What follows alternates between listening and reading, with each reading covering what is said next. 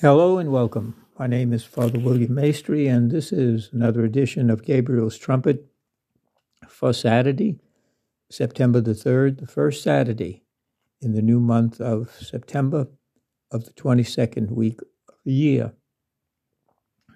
Every first Saturday and every Saturday, we honor the Blessed Mother, the glory, praise, and thanksgiving of Almighty God for the gift of the Blessed Mother and the gift of the Holy Family, with St. Joseph, her chaste spouse, and earthly father of our Lord Jesus Christ.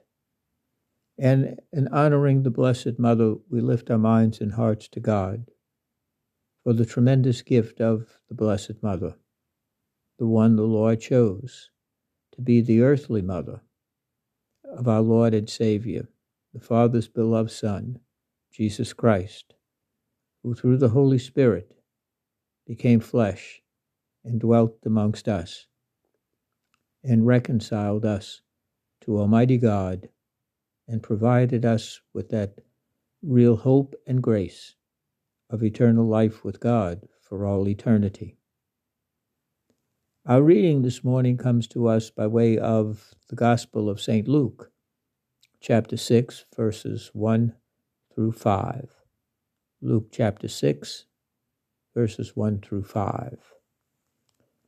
Very often, when we hear the word religion, we tend to think of something bound up with duty and obligation.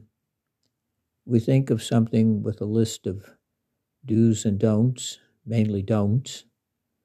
And we have a kind of notion of religion as simply an accessory piece of the furniture that we carry around with us. Our religion is too often compartmentalized into Sundays. Sunday is church day. Sunday is God's day. Sunday is religion day. And I guess the other 6 days plus belongs to ourselves, to the world, the temptations of the evil one. But does God ever make a presence in our lives felt as we leave the church? For at the end of the Mass, we are told to go forth in peace, go forth and live what we have received, what we have listened to in the Scriptures and the Gospel, and to live them and to be nourished and strengthened by them and guided by them throughout the whole of our week. We think of religion either as compartmentalized into that 45 or 50 minutes, or it's something that is a heavy burden, a dry duty that we go through either from habit or out of fear that if we don't, when the end comes, it won't go well for us. The word religion, religio, it means that which binds or ties. Not binds and ties by chains, but binds and ties us in a community of love and worship to Almighty God. The word religio is related to the word ligament. Ligament is that which connects and ties. We are social beings by nature, and hence it is that gift, the gift of our religion, the gift of our faith, the gift of our Christian faith, our Catholicism, that ties and binds us not with the chains of duty, but with the loving cord and the loving embrace of Almighty God for us and for the community of faith, the church, the assembly, that is bound together in community, communio, around the person of Christ and, of course, the Eucharist and the hearing, the listening and the living of sacred Scripture. Our faith, our religion, is not meant to be a heavy burden. It's not to be a minimalist kind of activity Let me make sure that I have all the dots connected, dotted, and all of the T's crossed, and I do all of the basic minimums, so at least I've done my duty. If that's all religion is, it becomes a heavy burden.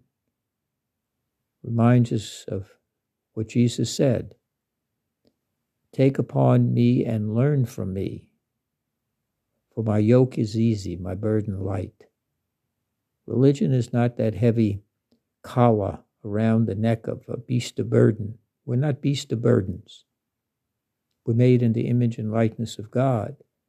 And our religion is not that heavy collar around our neck that eats into our flesh as we pull the heavy load of our faith. It's meant to give us life, to illuminate, and to connect us one to the other in the body of Christ, the church. And Jesus, in our gospel reading, is walking through standing grain, a cornfield, on the Sabbath. And he's there with some of his disciples. And they are hungry. They have been traveling and preaching and teaching all day. And they need something to eat. And the Pharisees see the disciples of Jesus pulling the corn down and opening it up and eating the grain. And the Pharisees say, "Why? What are you doing? You're doing what is prohibited on the Sabbath."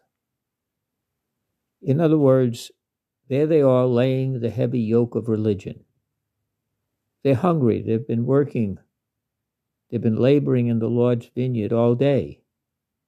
And they're hungry. And there's some food.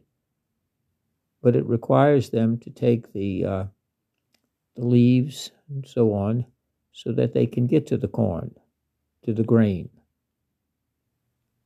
And immediately the Pharisees say, look what you're doing. You're breaking the law. And Jesus says to them, are you not familiar? Which is, he's saying, you, the Pharisees, aren't you familiar since you're quoting me the law? Aren't you familiar with the reading in Scripture? How David, when he and his men were hungry, he entered God's house and took and ate the holy bread and gave it to his men to eat, even though only priests were allowed to eat it. The Son of Man is Lord even of the Sabbath. In other words, our religion, yes, it has its duties, its regulations, its obligations, its moral precepts, for a very good reason.